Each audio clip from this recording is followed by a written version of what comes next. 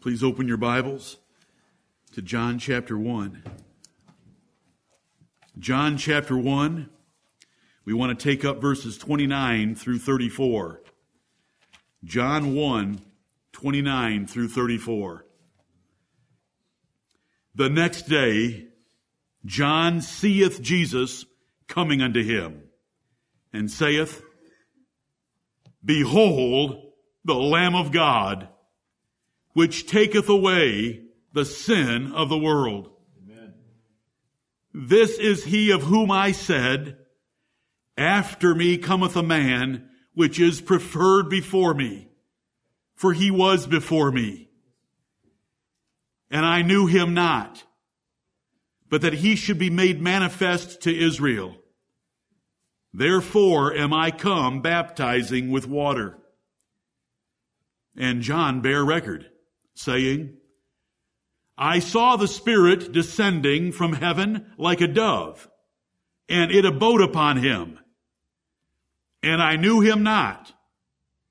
But he that sent me to baptize with water, the same said unto me, Upon whom thou shalt see the Spirit descending and remaining on him, the same is he which baptizeth with the Holy Ghost.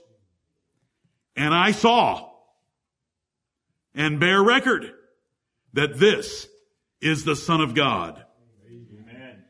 Amen and amen to the reading of his precious word and this declaration about the Lord Jesus Christ. The next day, we have 3 days lined up here. Verses 19 through 28 are the first day. 29 through 34 that we're covering right now is the second day. And beginning at verse 35, we have the third day in succession as Jesus is made manifest to Israel. He's already been baptized. John already knows who he is. He's gone into the wilderness and been tempted for 40 days and 40 nights, and it is time for him to enter upon his ministry. He comes back to the Jordan. He spends time on day 2 with John, and John announces him to the nation of Israel as the Lamb of God that takes away the sin of the world. And he explains what God had told him, along with his commission to baptize, about the identification of the Messiah, that the Holy Spirit would descend on him in the form of a dove and remain there. And John had seen that, and so now John had Jesus right there in front of him, pointing out, this is he of whom I have been telling you about. Amen. And identifies him as the Son of God. Right. The next day, the third day, he's going to say the same thing in describing Jesus as the Lamb of God in verse 36, and he will begin to lose his own disciples as they turn to follow Jesus instead, and there's a great transition of ministry right here in these 3 days. As the focus is put on the Lord Jesus Christ, and shortly thereafter in chapter 2, he performs his first miracle, which John didn't perform a miracle at all. There's a great transition taking place here of these 2 greatest of men that ever were on this earth, John the Baptist and the Lord Jesus Christ. The next day, we're looking at verse 29. The next day is the day after the Jews came and asked Jesus about his identity, which we covered last Lord's Day. In verses 19 through 28, verse 19 tells us that priests and Levites were sent from Jerusalem by the Jews, specifically by the Pharisees, to ask John the Baptist of his authority for what he was doing. John the Baptist said, I'm not the Christ. John the Baptist denied that he was Elijah. He denied that he was that prophet that Moses had prophesied in Deuteronomy 18. He said, I'm just the voice of one crying in the wilderness. I'm fulfilling Isaiah 40 and verse 3, if you know your scriptures. He didn't say that. They should have known their scriptures. Guess where they were standing? In the wilderness. Guess what he had going for him? Miracles? Beautiful clothing? As Jesus would ask at one point about John, he had nothing going for him except a voice. And he was declaring, repent, for the kingdom of heaven is at hand. Right. And so they said, well, then why are you baptizing if you're not the Christ, you're not Elijah, you're not that prophet? I'm simply baptizing with water for the baptism of repentance, but there stands one among you whom ye know not, that hasn't been fully revealed yet. He's coming after me, but he's preferred before me. I'm not worthy to loose his shoe latchet. This is the message that we've got up through verse 28. And now we're at verse 29 where it says, the next day.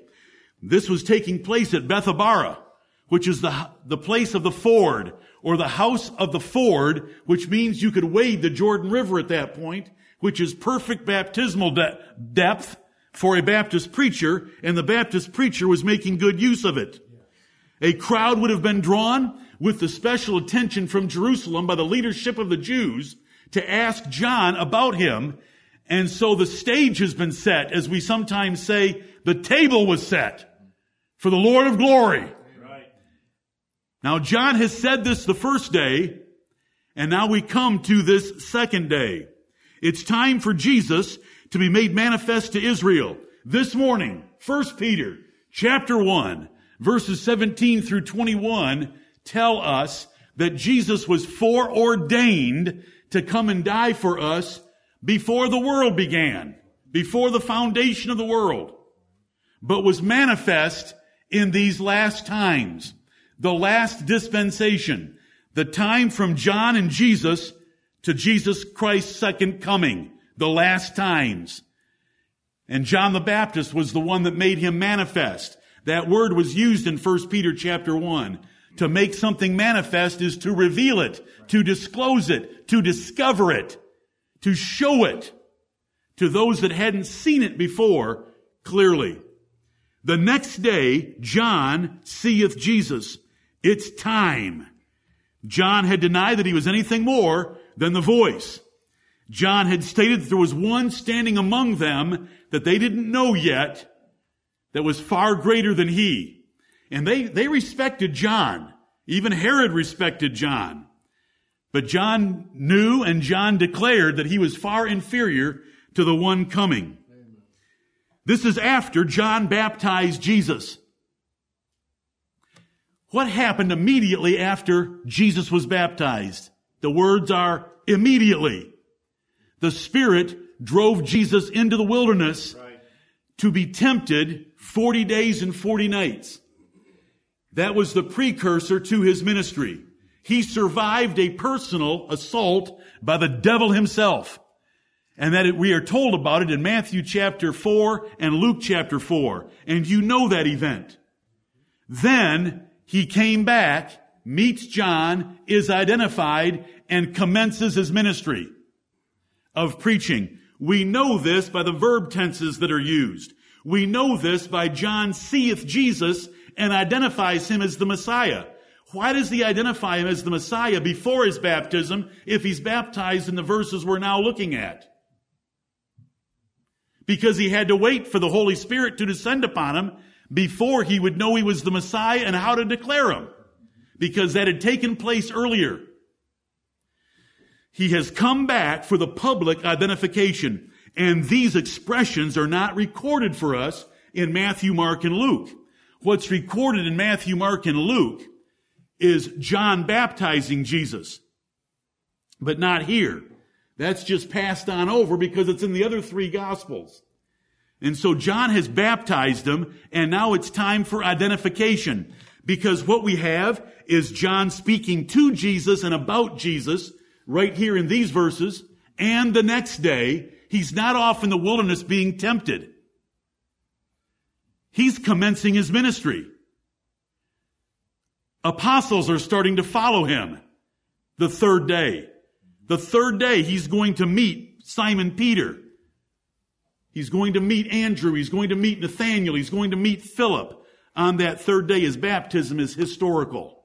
John's just telling us why he is identifying Jesus as the Son of God and as the Lamb of God, because a particular specific event took place when he did baptize Jesus 40 days earlier or longer.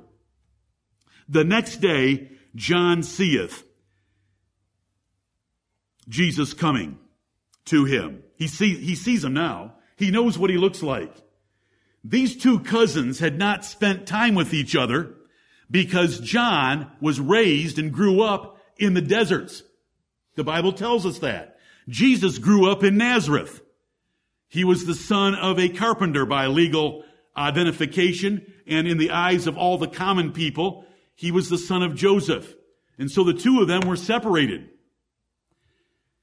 And he's going to say twice that he didn't know him. That doesn't mean he didn't know of him. You can know for sure that Mary and Elizabeth were not silent about the special character of the two baby boys they were going to have. Right. You know what Mary did immediately upon hearing that Elizabeth was pregnant in 6 months in that period. And she rose up in those days and went to see Elizabeth. And they would have talked about the prophecies that they had received, and the boys would have heard about them. But the boys were not together. And the words here are in particular to keep anyone from thinking it was a conspiracy. When it says, I knew him not, there was no arrangement between us. We had not discussed this matter at all. We understand the word know in various ways in the Bible, don't we? Sometimes, I never knew you. We know that doesn't mean Jesus never had knowledge of those wicked persons, but that he didn't have affectionate relationship with them. And when John says twice, I never knew him, it's to cut off any idea of a conspiracy or collusion between these two men. Because John's purpose, and this apostle of love that is so often described as an apostle of love, was very particular about truth. Right. Very particular. Do you remember how verse 19 started? This is the record of John. Who wrote those words? The apostle John wrote those words. Who are they written about? John the Baptist. This is the record of John the Baptist. Because this record is very important. Notice verse 32. And John bare record. That is John the apostle writing again of John the Baptist bearing record of what he saw and what he heard. What he heard from God about what he would see and what he did see. If you read this carefully, you will see that the foundation for the gospel is being laid as carefully with great integrity for you to believe it. And this was written when there were other eyewitnesses and contemporaries who could have sought to overthrow it.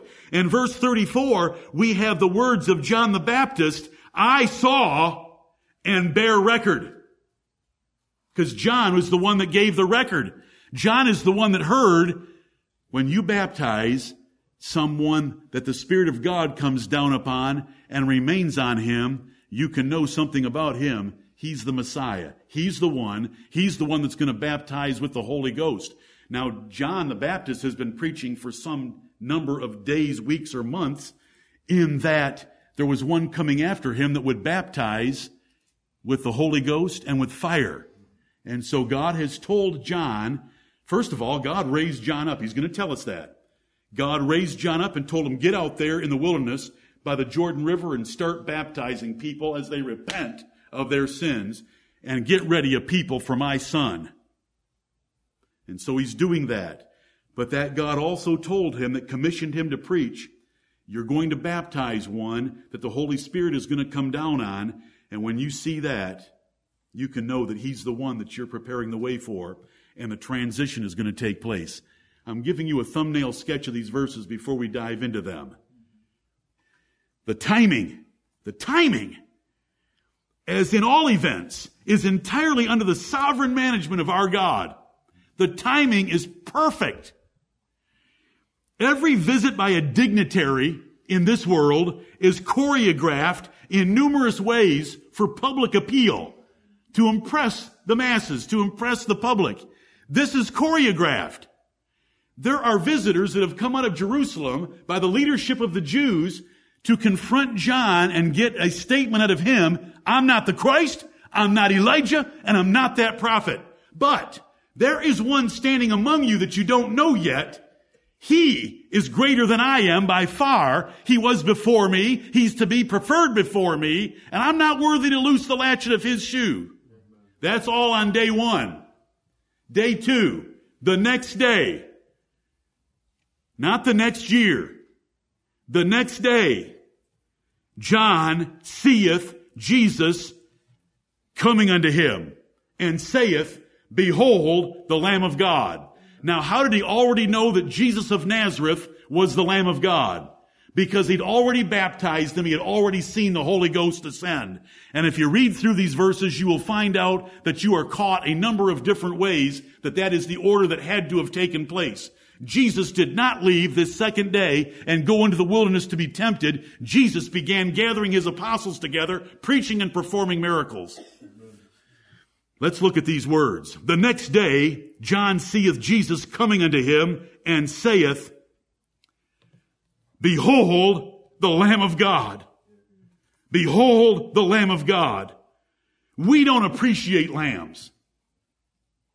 We don't know anything about lambs. All those Israelites knew about lambs. And it's good for us to remember some of the things that they did know. A lamb was God's preferred choice of sacrifice for sin. And so there were many, many lambs offered. A lamb is helpless. What weapons does it have to defend itself? Like so many animals and creatures do. What does a lamb have? To run? You think it's as fast as a cheetah? They're not that fast. They're helpless. They're meek. They're submissive. Every family knew about lambs because they had to raise them or buy them in order for the Passover every year. And they had to keep that lamb up for 3 days with the family, separate from the other sheep, and they would get attached to that lamb. Behold the Lamb of God. There is not a single occurrence of lamb in any form in the other 3 Gospels. This is John's choice. Which John? John the Baptist. And John the Apostle takes John the Baptist's choice and runs with it. The Apostle John loved this title that he was inspired by the Holy Spirit to give us from the mouth of John the Baptist. John the Baptist picked this terminology by the inspiration of God. He was the greatest prophet that's ever been on earth. And he called him the Lamb of God. Behold, the Lamb of God. He sees Jesus in the crowd coming toward him, and now it's time to identify him and manifest him to Israel and to identify exactly who he is. The Son of God, the Lamb of God. The vice-regerent of God, the God of glory, he's his Son. And he's the Lamb, the sacrifice for our sins. There is not a single occurrence of lamb in any way, shape, or form in all the epistles of our brother Paul. Think on that.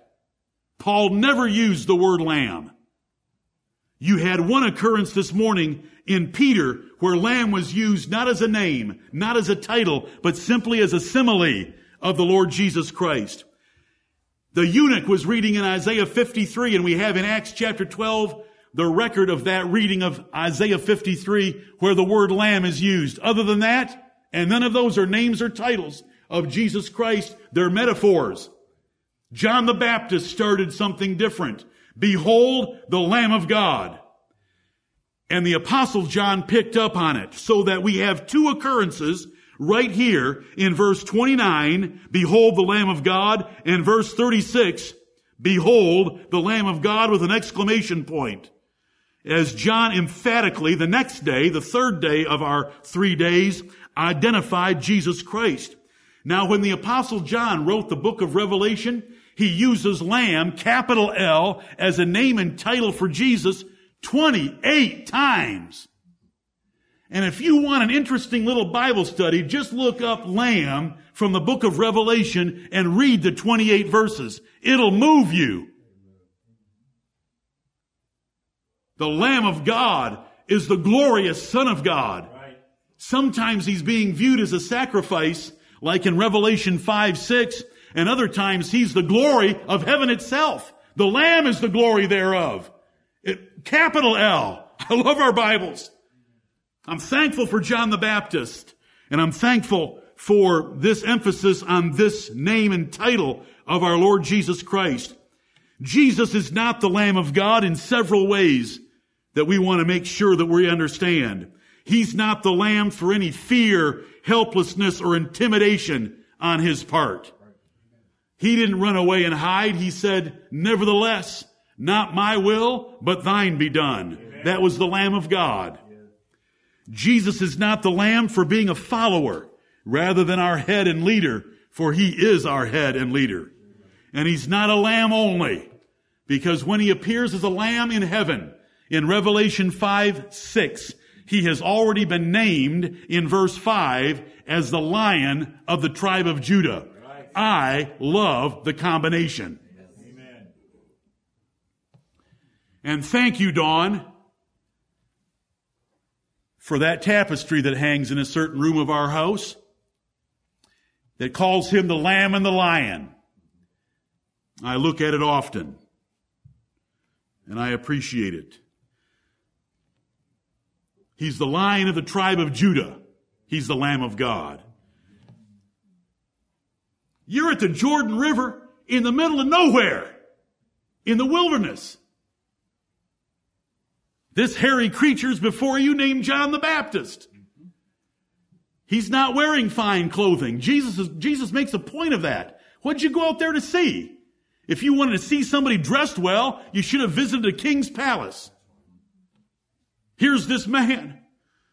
No, I'm not the Christ. No, I'm not Elijah. No, I'm not that prophet that Moses told us would come. But I'll tell you, there's one among you. You don't know him yet. You don't know him. But he's so great I can't even touch his shoes. The next day, Jesus steps out of that crowd and walks toward John. He's come back. He's ready to enter upon his ministry. Behold, the Lamb of God, which taketh away the sin of the world. Behold, the Lamb of God. We don't appreciate him because you don't know what a lamb's for. Michael, I don't think you even know what you did today. I like probabilities and statistics. There's only one psalm that fits today's message. It's Psalm 40. It's a messianic psalm, but it's the only psalm that says, sacrifice and offering thou wouldest not. And you identified its fulfillment in Hebrews chapter 10, verses 9 and 10, with the next two verses 7 and 8 there in Psalm 40. Psalm 40, I just want all of you to know, out of 150 psalms, that's 2/3 to land on that baby, is the only psalm that truly teaches this verse right here, John 1:29. Because behold, the Lamb of God is saying God has sent a new lamb with a capital L that's going to replace all the other lambs because sacrifice and offering God was through with. Right. And that's what young Michael told us. Now, Michael, if you picked that psalm in the last 24 hours, I commend your intelligence and acumen in the Word of God. If you didn't, I commend the intelligence and acumen of Almighty God. Amen. By His Spirit leading you to the only psalm that fits John 1:29. Do all of you understand that? Sacrifice and offering thou wouldest not, so I sent my own lamb. Listen, I almost messed you up this morning. For anybody that was saying, why is the pastor talking when the poor young man's up there trying to preach to us? It's because I was so excited. Amen. Beautiful. Amen. Beautiful. There's only one song that got cut this morning in my office out of the 1,000 songs that we can sing because we didn't have enough time for it. We have a song that is on hold for my dear brother and sister Leon and Francis, but one song was cut out this morning and left on the floor of my office. And Michael picked that for the song to be sung with this psalm. I was having a problem this morning. I wanted to be a Pentecostal, and I don't mean doing anything ungodly or immoral, or wrong, but I wanted to jump on my chair and shout at all of you and tell you what was going down in front of you. And I'm telling you right now that you pick some. Amen. Sacrifice and offering thou wouldest not. Right. That is what John 1:29 means. Right. Behold the Lamb of God. All those other lambs are worthless. Behold the Lamb of God. Because those past sacrifices were over and they had been replaced by the Lord Jesus Christ. Amen. Jesus is the Lamb of God in several respects, and we want to delight in those respects. He's the Lamb for being the docile, humble sacrifice put to death by others. Lambs yield themselves to others. He's the Lamb for his meek and quiet submission to a brutal death. He didn't lift up his voice. He didn't threaten. He didn't revile. He was dumb as a lamb is before her, as sheep before their shearers, meaning he didn't open his mouth. He didn't speak. That's Isaiah 53 and verse 7. There are characteristics of lambs and sheep that you ought to delight in. And by the grace of God and by his timing alone, because I'm not nearly able to do this, 2 weeks from today, on Sunday afternoon, the largest sheep farm and the most progressive sheep operation in the state of South Carolina, just a few miles from this building, we are going to go visit whoever wants to and see sheep shearing, baby lambs, and all the rest. Thank you, Amanda Wiles. Adams Mill Road. Are you kidding me? It's only a few miles away. We're going to be able to see some lambs. But right now, behold the Lamb of God. Jesus fulfilled the implied lamb that Abraham and Isaac needed. Isaac said, Father, we've got the wood, we've got fire, and you've got me. What are we going to offer as a sacrifice? God himself, God will provide himself a lamb. Right. Oh, God will provide himself a lamb. Yes, behold the Lamb of God. In Exodus chapter 12, which is the Passover institution, their last night in Egypt for the nation of Israel, they took that lamb and kept it up and killed it and drained its blood and put it in a basin. Do you know how bloody and ugly and dirty that was and how painful it was for children that got attached to that lamb?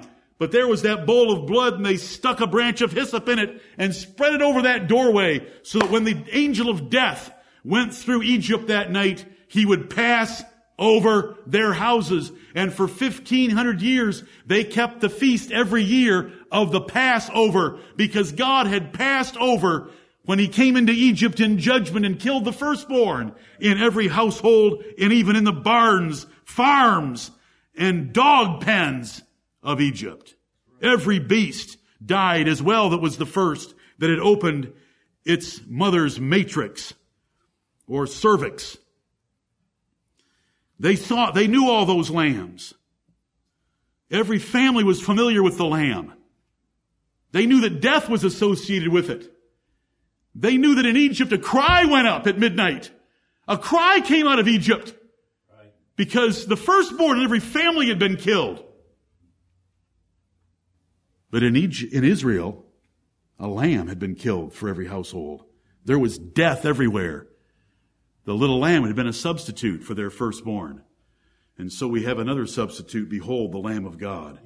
Listen, there's never been greater words. What words move you? Is it one of our astronauts that landed on the moon and said something about a giant leap for mankind? What words move you? These are words that should move you. Behold the Lamb of God. And it is a shame that we don't know enough about the sacrificial system of Moses, and we don't really want to learn too much about it because it's all old. But for these people there at the Jordan River that God had raised up and stirred their hearts and minds, or they knew from the timed prophecy of Daniel that they ought to be there because of this wild man in the wilderness that was a voice, they were wondering with expectation what was coming down. Right. And the explanation, behold the Lamb of God. And they had seen so many thousands or millions of lambs sacrificed in their lifetimes, but now there is a replacement for all of them. Look at Numbers chapter 28. Numbers chapter 28. Jesus fulfilled the lamb that Abraham and Isaac needed.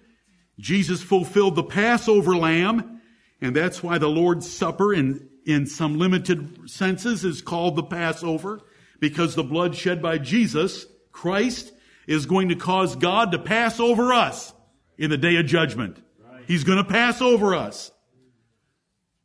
Numbers chapter 28 tells us about some more lambs.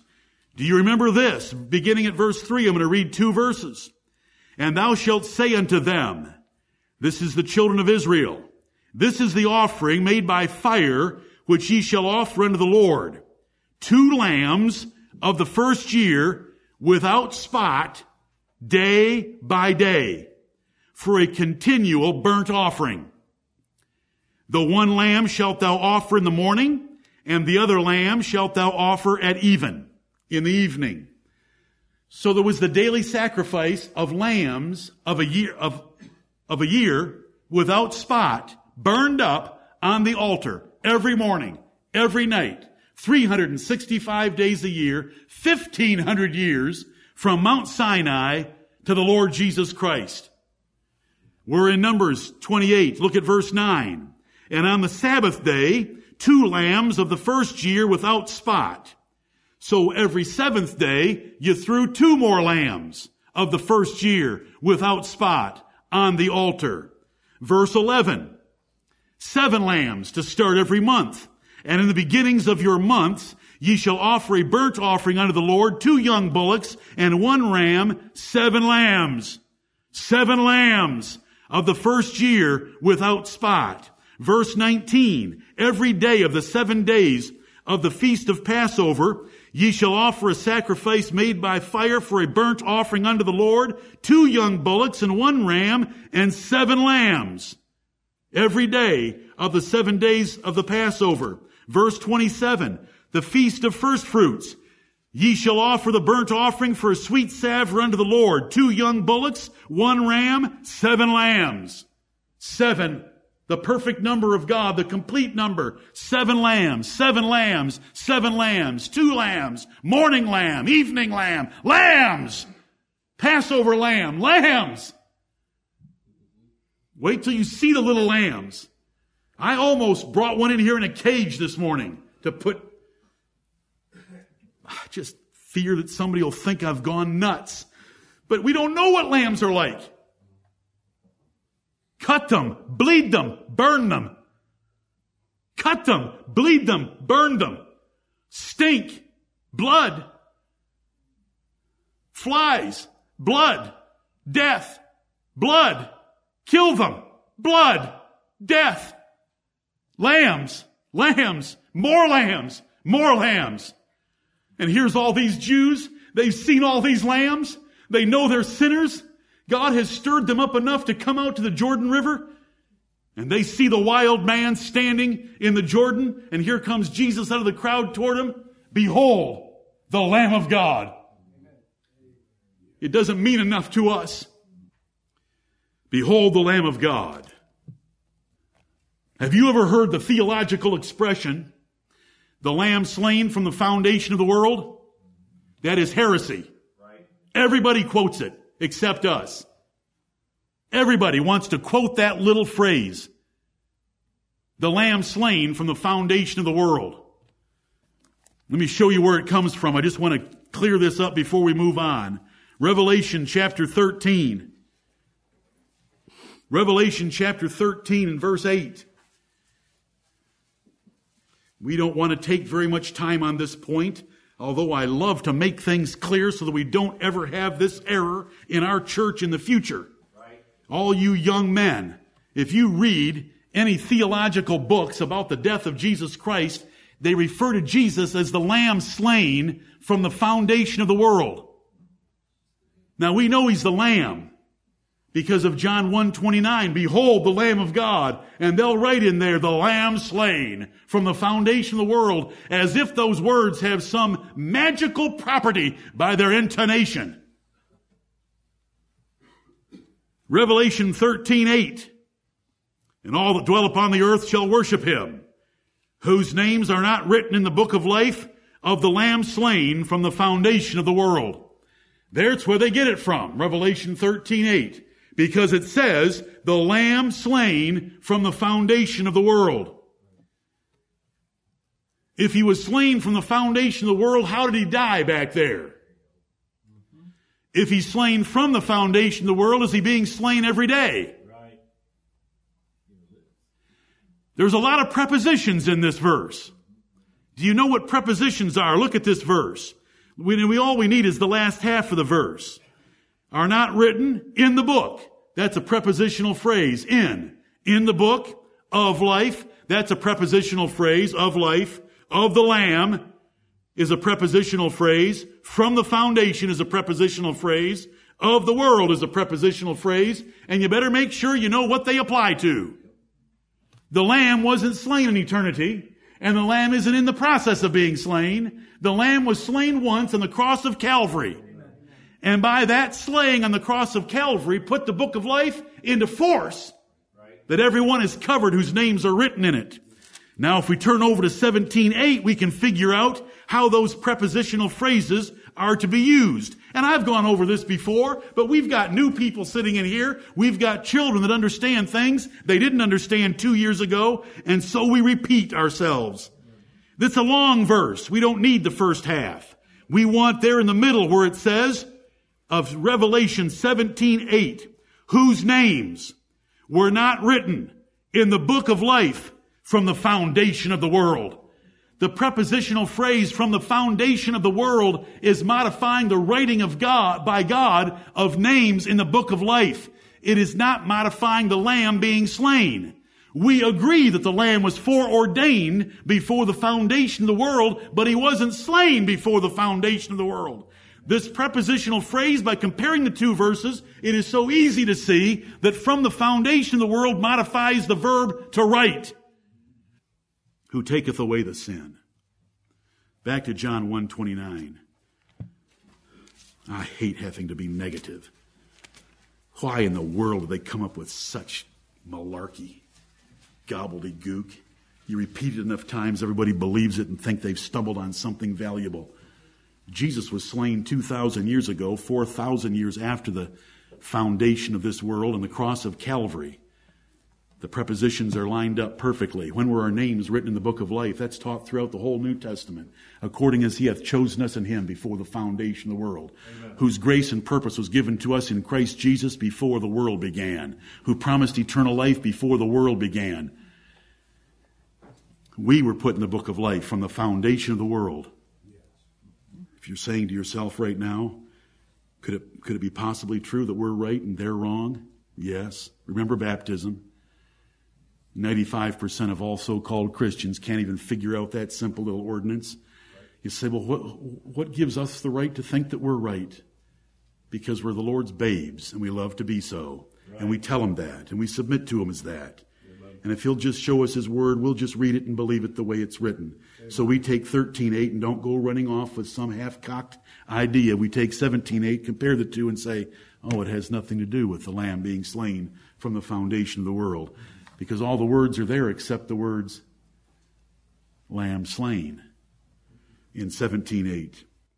Which taketh away the sin. My dear brothers and sisters, we don't have a mechanism to consider sin other than the few hours in church. We don't have a mechanism like Israel had with all those sacrifices and offerings and the blood and the squealing and the flies and the stink and the stench and the smoke. We don't have a mechanism. It's a disadvantage living in the lap of luxury, distraction, and entertainment. The Jewish sacrificial system reminded them of sin on a constant daily basis because the meaning of the words, behold, the Lamb of God, which taketh away the sin. I've shown you a little bit about the Lamb, but now the words taketh away the sin. They offered for sins every year, month, day, every morning, every evening. Lord, help us. Yes. These Jews that were standing there at the Jordan, do you know what they understood? Their very limited reading material exalted the law of Moses, that they were condemned by 718 laws that they couldn't keep. And every year, remembrance was made of the fact that they couldn't keep those laws, as Hebrews chapter 10 tells us. They knew the origin of the earth and their genealogy from Adam very well because it was in their few holy books of the Old Testament scriptures. The sin in the Garden of Eden and the horrific consequences they knew. They knew about the flood. Do you know that their father Abraham was a contemporary of Shem for 150 years? Do you know that Abraham sat with Shem, who was on the ark, for 150 years? Shem died when Abraham was 150 years old. Abraham was born 2 years after Noah died. Do you think they ever talked about the flood? Do you think it might have come up once in a while? If Noah died 2 years before Abraham was born? If Shem was still alive, did they ever talk about the flood? They knew what God thought of sin. Are you with me? It was in their holy books, their books of Moses. And they were so closely connected to it in time. We're so far removed about it. They knew the Tower of Babel, for it occurred just 200 years before Abraham. They knew the destruction and mocking of the nation of Egypt for its sins. They knew what God did to Egypt for sin. They knew what happened to Nadab and Abihu for slight ministerial sins. I speak as a fool. Any sin against God isn't slight. They knew what happened to Korah and others for disrespect to Moses. They knew the annihilation of 7 nations of Canaan for their many sins and abominations.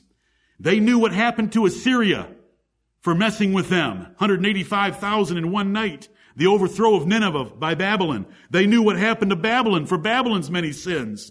They knew that desolation was shortly coming upon themselves for their own abominations, because if they were at the Jordan River for the 490-year prophecy given by Daniel in Daniel chapter 9, it includes, for the overspreading of abominations, the Jews were going to be made desolate. They understood the wrath of God and His condemnation of sin, even of their nation. Do you grasp the consequences of sin and eternal damnation coming for you? The words, "I never knew you," is because of sin. Right. Is because of sin. Behold the Lamb of God, which taketh away the sin. Thank you, Lord. Death is the end of life. Death is the beginning of torment. Death is misery, pain, and trouble. Death is a happy, lively, and gorgeous girl, as a cold, ashen, gray, and shriveled old woman. Death is a strong, virile, and handsome man, curled up with only yellow skin and bones left. Death is working right now to choke out your life and leave you a rotting, stinking corpse.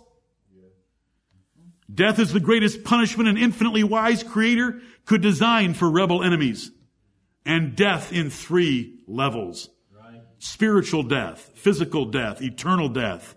The world may laugh and joke about the certainty of death, but check them out at a funeral. Death is consuming and devouring you as I speak to you, for it is always working hard on sinners. And we're all sinners. You've heard this before.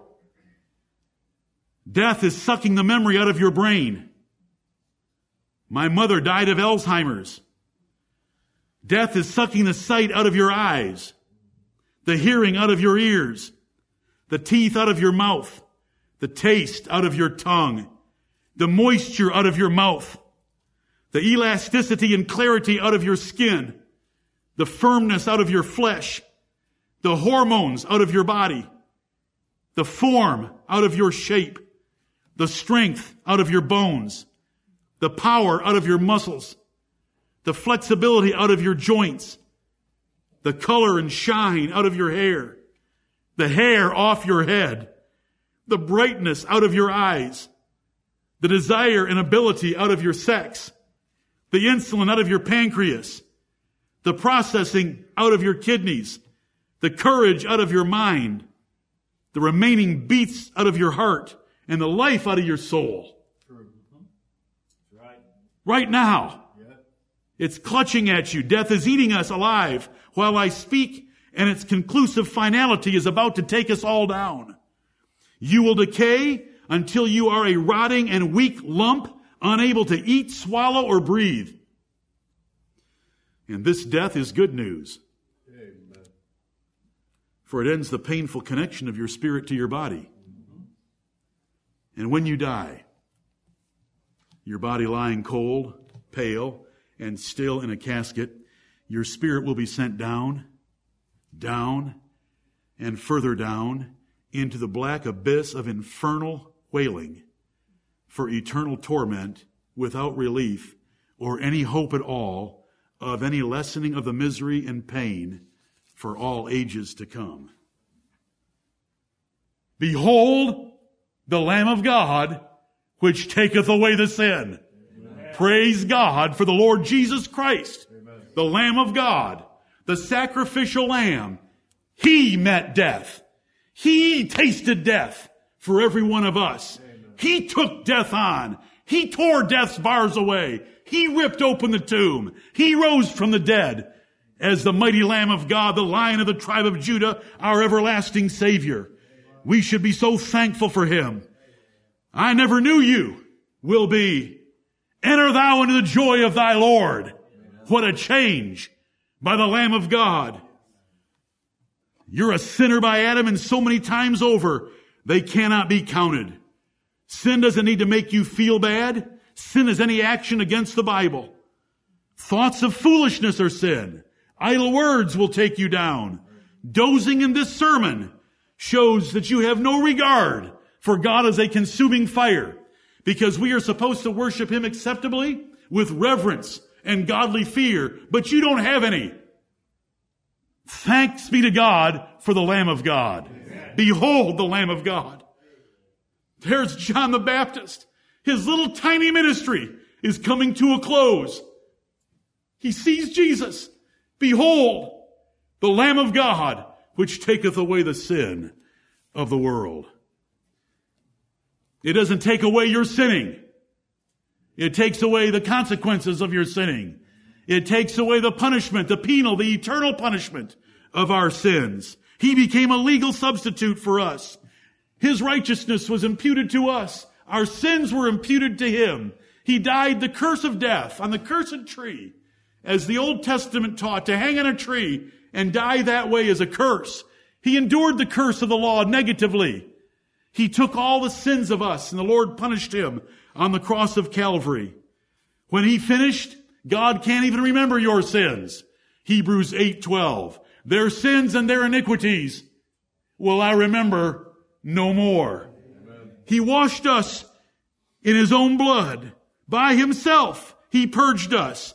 He's put our sins as far away from us as the east is from the west. Behold the Lamb of God, which taketh away the sin. Sin is singular because it's a collective noun for all kinds of sins by everyone under consideration. Lord, thank you.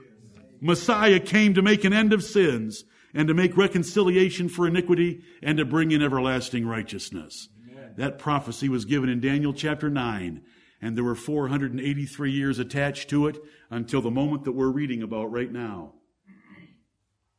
With the baptism and the announcement of Jesus Christ until the anointing of the Most Holy. Right. And the Most Holy is not a place on earth. The Most Holy was a person on earth. Amen. Thank you, Lord. Amen. The gospel is that Jesus Christ died for our sins, was buried, and rose again the third day according to the Scriptures. That's the gospel. It's about taking away our sins. Thank you, Heavenly Father. The sins of the world. The world here means the world of God's elect.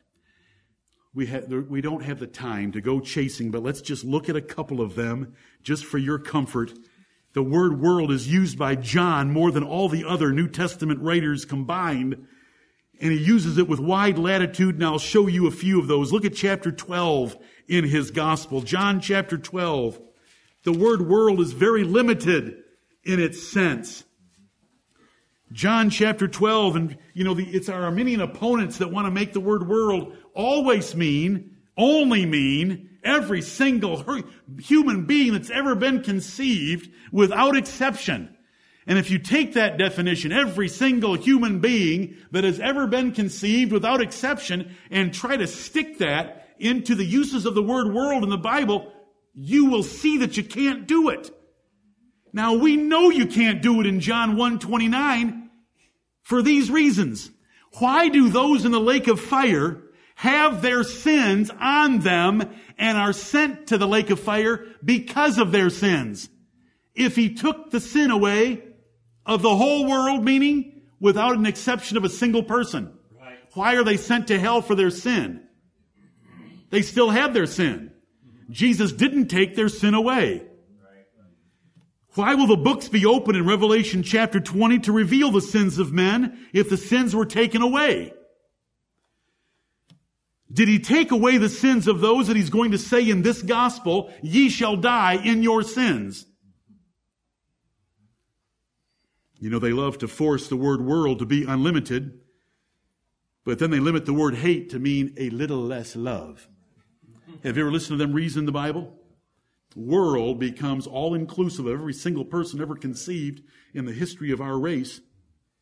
When it says, Jacob have I loved, but Esau have I hated, they take hate and limit it down until it means just a little bit less love than you had for Jacob. They're Bible corruptors. And their Bible corruption is always to exalt man and never God. John 12:19, what does it say here? The Pharisees therefore said among themselves, perceive ye how ye prevail nothing? Behold, the world has gone after him. Had Sitting Bull gone after him? Genghis Khan? Adolf Hitler? Had these Pharisees gone after him? Then what's this world that has gone after Jesus? Was it the Egyptians? Was it the Philistines? Was it the Assyrians? Was it the Chaldeans? Was it the Greeks? Was it the inhabitants of Rome? If we took the whole earth's population of that time, what percentage of them had gone after Jesus? Somewhere less than 1%. If we take the percentage of all men that have existed since Adam and Eve to the present time, what percentage had gone after him? In this context, we can't measure it. It's too small. So the word world does not mean every single person without exception as they want to force on the word. Look at 14:17, John 14 and verse 17. Even the Spirit of truth, whom the world cannot receive, because it seeth him not, neither knoweth him, but ye know him. Now wait a minute. That means right in the same verse we're told that some are part of the world and some are not part of the world. For he dwelleth with you and shall be in you. The world cannot receive the Holy Spirit because it seeth him not, neither knoweth him, but ye know him. That means the apostles were not part of the world. They were from another world. They were otherworldly. They were out of the world. The world's got to be limited to its context. Right. Arthur Pink came up with 7 categories for the word world in the New Testament. John Owen came up with 16 different categories, definitions for the word world in the New Testament. I'm just telling you that if you want a little Bible study, go try to run the word world through the New Testament, especially the writings of John, and see how loosely it's used. Look at 15:19. John 15:19. If ye were of the world. Now, you know what those words mean? Those words mean you're not of the world. Therefore, the world doesn't include the ones that he's speaking to. If ye were of the world would love his own, but because ye are not of the world, but I have chosen you out of the world, therefore the world hateth you. There's a world of the ungodly. In John 1:29, we have the world of the elect, because he took away their sin. Here he says the apostles were chosen out of that world and were not part of it. Look at Luke chapter 2 and verse 1. Just a couple more. We got to bring this to a close. Thankfully, I gave you a little overview at the beginning. Luke chapter 2 and verse 1. This is my favorite, though it's not John. Luke 2:1. And it came to pass in those days that there went out a decree from Caesar Augustus that all the world should be taxed. I like this one because it's got the word all and it's got the word world. All the world should be taxed. Let's just go back to that time. What percentage of the world paid taxes to Caesar Augustus? Oh, somewhere around 2%. Do you think the Aztecs paid? Incas? The Cherokee Nation? The Chinese? The Japanese? We're only talking 2,000 years ago, Caesar Augustus. What about the Russians? Did they get their camels or musk ox together and take gold and silver down to Caesar Augustus? All the world. It's so limited.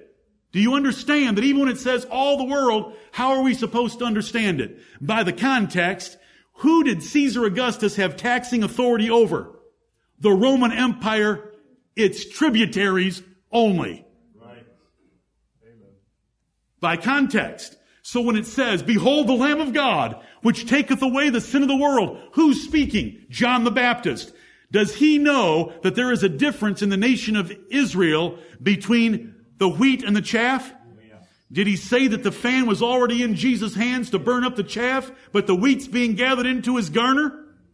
He knew exactly what he meant by the word world. The world of God's elect. Oh, there's so many more, but we'll just pass on. Look at verse 30. We'll finish here fast. If we take a proportionate amount of time on the next 5 verses, we are in serious trouble. John 1:29 is what we've covered. Look at that verse. The next day, John seeth Jesus coming unto him and saith, behold, the Lamb of God, which taketh away the sin of the world. Now he's got Jesus right in front of him. The previous day, Jesus wasn't in front of him. He just told them, there's one standing among you. He's not here right now. He's not right here in front of me right now. But there's one standing among you that you don't know, that he's greater than I am. He's to be preferred before me because he was before me. But now he's got him right in front of him, so we get to hear this for the third time. This preference of John for Jesus 3 times. Look at it. It's in verse 15. This was he of whom I spake. He that cometh after me is preferred before me. It's in verse 27. He it is who coming after me is preferred before me. And it's right here in verse 30. After me cometh a man which is preferred before me. Do you think John the Baptist had his priorities straight? Jesus was to be preferred before him. And so here, and some of these phrases we've already been over. This is he of whom I said. This is he. He's here now. Folks, look. Amen. Behold. What does that mean? Behold. Look. The Lamb of God is right here. This is he. This is he. This is he of whom I said, after me cometh a man which is preferred before me, for he was before me. And I knew him not. Before this event took place that I'm about to tell you about, we did not have any conspiracy. There was no collusion. I knew him not. He did know him as his cousin. But he didn't know him they didn't have a relationship. Jesus had not been out in the wilderness with John the Baptist getting together and planning this event. Right. I knew him not. I just came out to be baptized. John the Baptist is saying, I knew him not. I was just out here baptizing. But that he should be made manifest to Israel, he had been told that by God. Therefore am I come baptizing with water. My purpose was to baptize and prepare a people for the arrival of Jesus Christ. I was told to do that, so that's what I've been out here doing. I knew him not, but that he should be made manifest to Israel. This is right after saying, behold the Lamb of God, which taketh away the sin of the world. This is right after saying, this is he of whom I said, he's preferred before me because he was before me. Verse 32, and John bare record. Now John the Apostle put these words in here. And John bare record, saying, the carefulness of our brother John. And if you remember when I opened up this study several months ago now, and I took you through an introduction to this writer in Scripture of how careful and severe he is about doctrinal error, you should look at him with a different light than what so many say about him. But over there in 1 John, he just goes through the points. If anyone says that Jesus is not the Christ, he's Antichrist. If anyone says that Jesus Christ did not come in the flesh, he's Antichrist. He's very specific, very detailed, and very severe. The only time Antichrist is used in the Bible. 1 and 2 John. And John bare record. Remember in verse 19, the Apostle John opened up by saying, this is the record of John, meaning the Baptist. There is a record. There are revealed events. There are recorded events. There are eyewitness events, and there were eyewitnesses that saw things. And John bare record saying, I saw. Do you know what those words mean? That is an eyewitness. Yes, Your Honor, I saw it happen. Do you know how weighty that is in court? I saw it. And John bare record saying, I saw the Spirit descending from heaven like a dove, and it abode upon him. We know that from Matthew, Mark, and Luke. And I knew him not. Notice this, 31, 33. And I knew him not. 31 and 33. There was no collusion, no plan, no joint effort on our parts. I didn't know him in any meaningful way. I just knew of him, but I did not know him. And I saw the Spirit of God in the form of a dove descend upon him and abide there and stay there on him. Verse 33, but he that sent me to baptize, this is Almighty God, with water, that same being, the same, said unto me, upon whom thou shalt see the Spirit descending and remaining on him, the same is he which baptizeth with the Holy Ghost. Because that had been John's ministry. There cometh one after me that shall baptize you with the Holy Ghost and with fire. And I saw and bear record that this is the Son of God. In these short 6 verses, behold the Lamb of God. This is the Son of God. Not that. He's right there. Jesus is standing in front of John. This is manifesting him to Israel. Amen. This is the Son of God. Folks, this is the Son of God.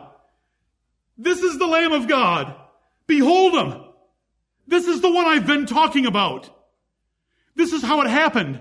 God that sent me to baptize. And all of you have come out here to be baptized of me in Jordan because God has stirred you up as well. That God told me to baptize and to make ready a people prepared for the Lord. And that God told me that when I baptize one and the Spirit of God descends like a dove and stays on him, that one is the Lamb of God. That one is the Son of God. And I saw and I bear record that this is the Son of God. And as a Baptist, he knew who the Son of God was. I saw and bear record that this is the Son of God.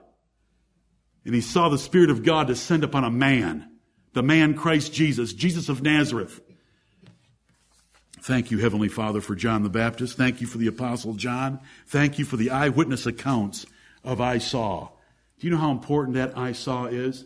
The one that you see, the Holy Spirit descending like a dove. When you see the Holy Spirit descending like a dove, then know something. That one is the Son of God. That one's the Lamb of God. Now I know you all get excited about this seeing. Elisha to Elijah. Elijah to Elisha first. What wilt thou that I do for thee? Elisha says, I would like twice your spirit. Elijah says, you've asked a hard thing, but if you see me leave, you'll get it. Well, down comes the chariot and grabs Elijah and carries him off to heaven. And what does the Bible say? Elisha saw it. You know, all we have to do is read those words and we know that Elisha now has the spirit of Elijah and then some. And so Elisha picks up that mantle that had fallen to the ground as the chariot was twirling a little too fast and left the mantle. You know better than that. It was providentially left for Elisha to grab that mantle, go back to the Jordan River, smack the water and say, where's the God of Elijah? Whoosh. Now, you all like that Bible story. Do you love this one? Amen. You like that one. We should love this one. Right. The God that sent me to baptize said, when you see the Spirit of God descending like a dove and abiding on one, that is the Lamb of God. That's the Son of God. I saw and I bear record. This is the Son of God. This is the Son of God. Amen. Jesus of Nazareth. Yeah. Do you believe this record? Yeah. How much do you believe it? What effect is it going to have on your life? Do you love this Savior? Do you love this Lamb? This Lamb died. This Lamb was beaten, pierced, ripped, poked, nails driven through his hands, thorns beat into his brow. He bled from all over his body. He was scourged. His back was ripped open. He was bleeding from all over. And he died on the cross of Calvary, the Lamb of God, as a substitute for God to deliver us. Right. He took away our sin. Sin takes away everything of value to us in this world because our hope and faith is in another world where God is and Jesus sits beside his throne waiting for us. He's not ashamed to call us brethren. He's going to welcome us into his presence because he came for us. He tasted death in our place. He was a substitute. Our sins by imputation were put on him in the accounting legal records of heaven, and his righteousness was imputed to us. We are seen by God in his righteousness. Our sins have been washed away forever by the sacrifice of Jesus, who then rose from the dead, victorious over sin, death, the devil, and hell. Yes, behold the Lamb of God.